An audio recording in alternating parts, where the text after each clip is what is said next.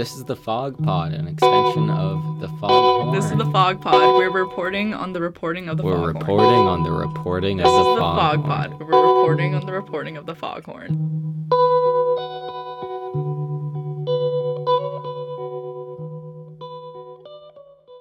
Welcome back to another season of the Fog Pod, where we report on the reporting of the Foghorn.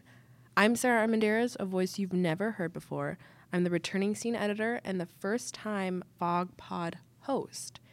If you're wondering, well, where's Miles and Katie? It's because Miles is chilling in Paris, France, abroad this semester, and Katie is kicking you-know-what doing USF in D.C. So you're stuck with me for this episode, and every episode after this, you should expect a different voice from the Foghorn breaking down reporting from this upcoming week's issue. Today, I have the pleasure of interviewing the one and the only Charles Choi. Say hello and introduce yourself. My name is Charles Choi. I am a sophomore media studies major with a film studies minor. You're 2019's first artist spotlight. You're the first one. Ooh. And thanks to Kate Segara and her interviewing, we got to learn a little bit about your filmmaking.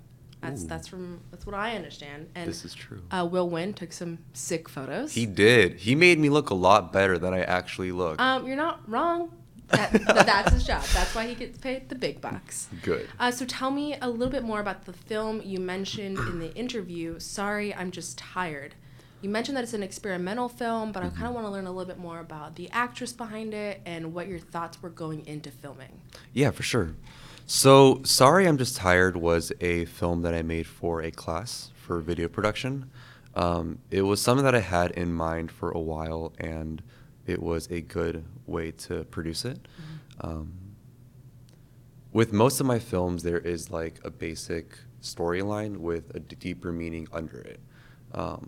For my film Socks that happened for this past Campus Movie Fest, it basically is, in its first layer, a story about a boy who cannot see color, and he finds a magical pair of socks that lets him see color.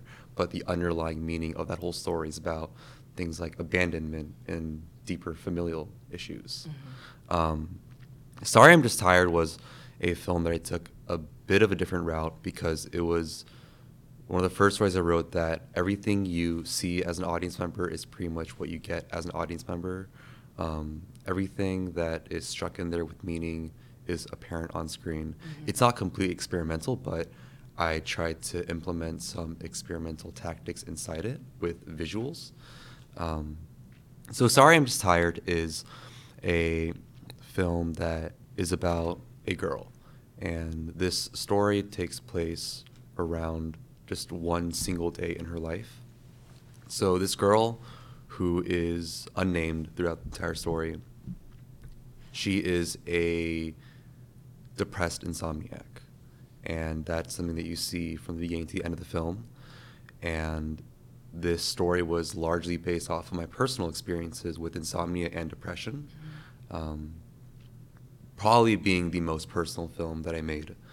The actress behind it is one of my very good friends, Amber Love Hazelwood. She actually doesn't go to USF, but I met her through some mutual friends here at USF. There are certain parts of the film where you can see part of what she personally went through.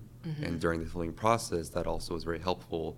Like there are scenes when she is crying, and that's something that she actually had to find in herself from her own memories to pull out that emotion. So it was also a film that she could relate to. It's not a happy film. Definitely an interesting take that I've done with this whole story, but I would definitely say it is by far the most personal story that I've written and finally produced. Interesting. Yeah. I know I was able to view it before we talked today, and it was really moving. It was really, really raw. And I think that, aside from the films that I've seen coming from student filmmakers, it definitely was on, a different end of the spectrum in terms of, experimental. And I think she's a great actress. I thought that was really, really cool.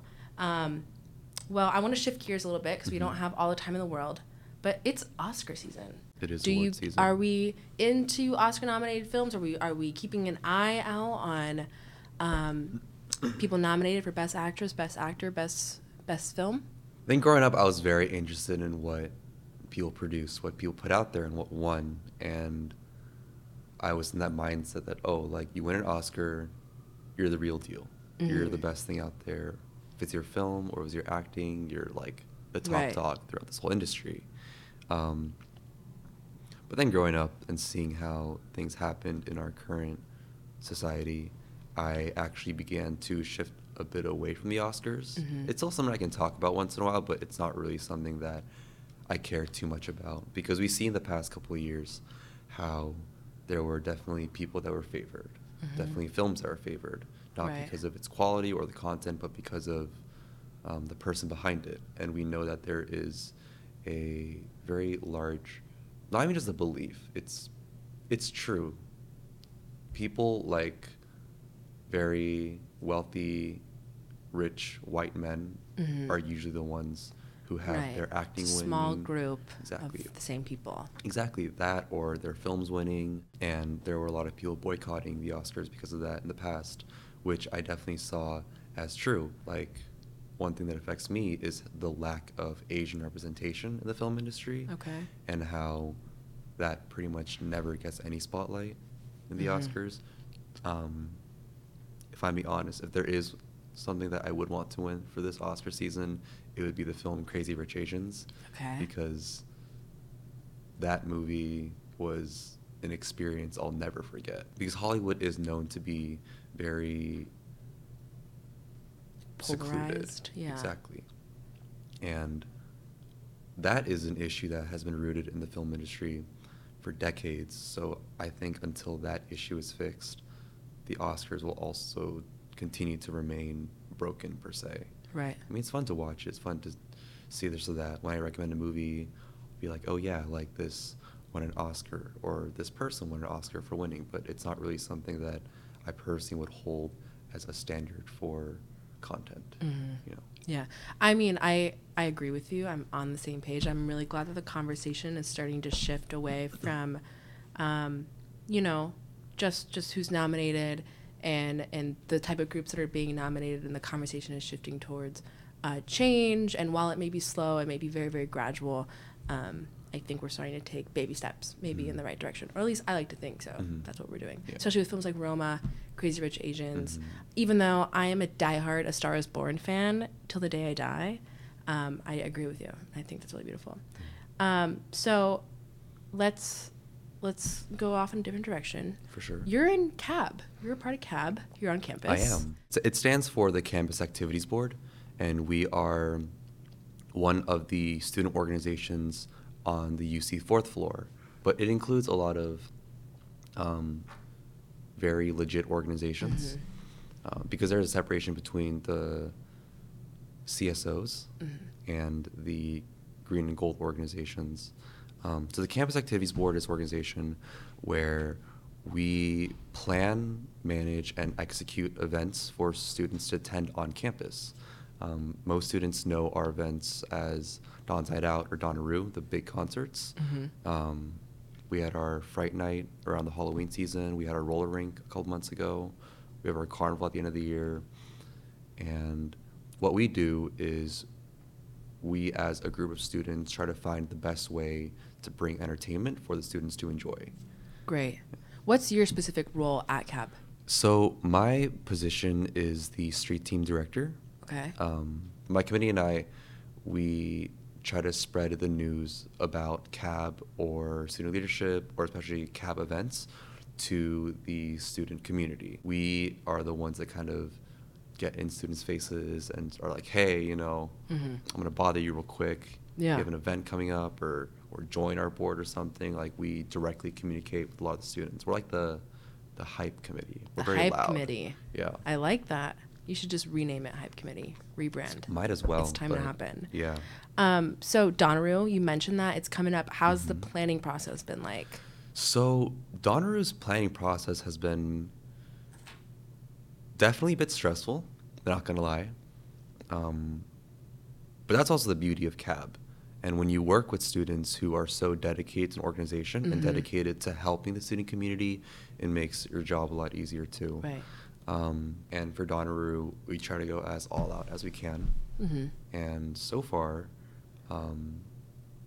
it's been getting better every semester, our concerts. Well, we're coming up on it too. We are. Next month, right? This is true, March 23rd. March 23rd. Mm-hmm. So between you, me, and all the listeners at home, Okay. who are we going to see at Donnaroo this year? So, You can trust me. We're pals. We know each other. we are pals. This is true. However, the information that I cannot tell you goes beyond just our dimension. That's beautiful. It's deep. I can't. You can't? I can't say it. But Would a 20 fix that? Or maybe or like a calf sandwich? 200. Maybe the opposite of that. But we are announcing the artist very soon, our headliner. Our headliner? Because, yeah, this Okay. Thursday we have our DJ competition in which student DJs will perform, and the winner of this competition will actually open up for the artists at Donnaroo. Okay. And during this DJ competition is when we will, one, announce who the headliner is, and two, be giving out free Donnaroo tickets. Last year's Donnaroo, when we had two headliners, Amine and Tinashe, we really looked out on them, and they were It was an incredible show. amazing. We did, or we almost sold out of tickets. Interesting. Yeah, we kind of changed things up. Setup was a bit different. Having two headliners instead of an opener and a headliner was a different route we took. We actually had the second floor balcony area be a 21 and over section, which Are we expecting that this year as well? we or- are indeed. So for anyone Okay. who's 21 and over can come, enjoy the area and the drinks that will be provided for them. All right. All Yeah. to my eligible juniors and seniors out there, we're going to catch you on the second floor balcony. All right, so to end this fair and square, I want to thank Shore's Trio for the intro and outro music, Megan Caruana for engineering this beautiful podcast, and to Charles Choi for keeping it real and promising a pretty lit Donnaroo.